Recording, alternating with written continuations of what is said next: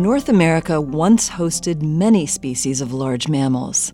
These include the giant elephant-like mammoths and others, such as gigantic sloths, beavers, and armadillos.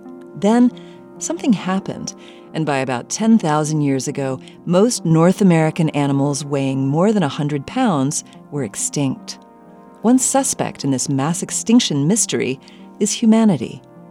It's thought that human groups specializing in big game hunting began arriving in the Americas about 14,000 years ago and rapidly spread, devastating animal populations wherever they went. However, the evidence for human guilt is only circumstantial. Humans may have entered and spread across the Americas at roughly the right time to be the culprit. Critics point to limited archaeological evidence of hunting on the massive scale needed to produce the extinction.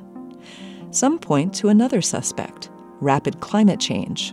In 2021, a team of researchers from Germany published an analysis of the geological evidence grounded in new statistical techniques. Their analysis supports the climate change hypothesis.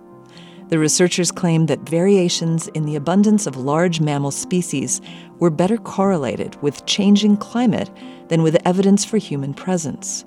Large mammal populations appear to have increased as the climate warmed near the end of the last ice age, about 15,000 years ago.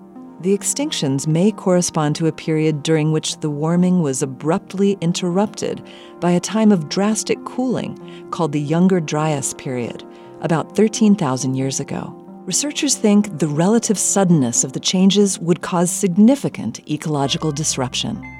This moment of science comes from Indiana University. I'm Yael Cassander.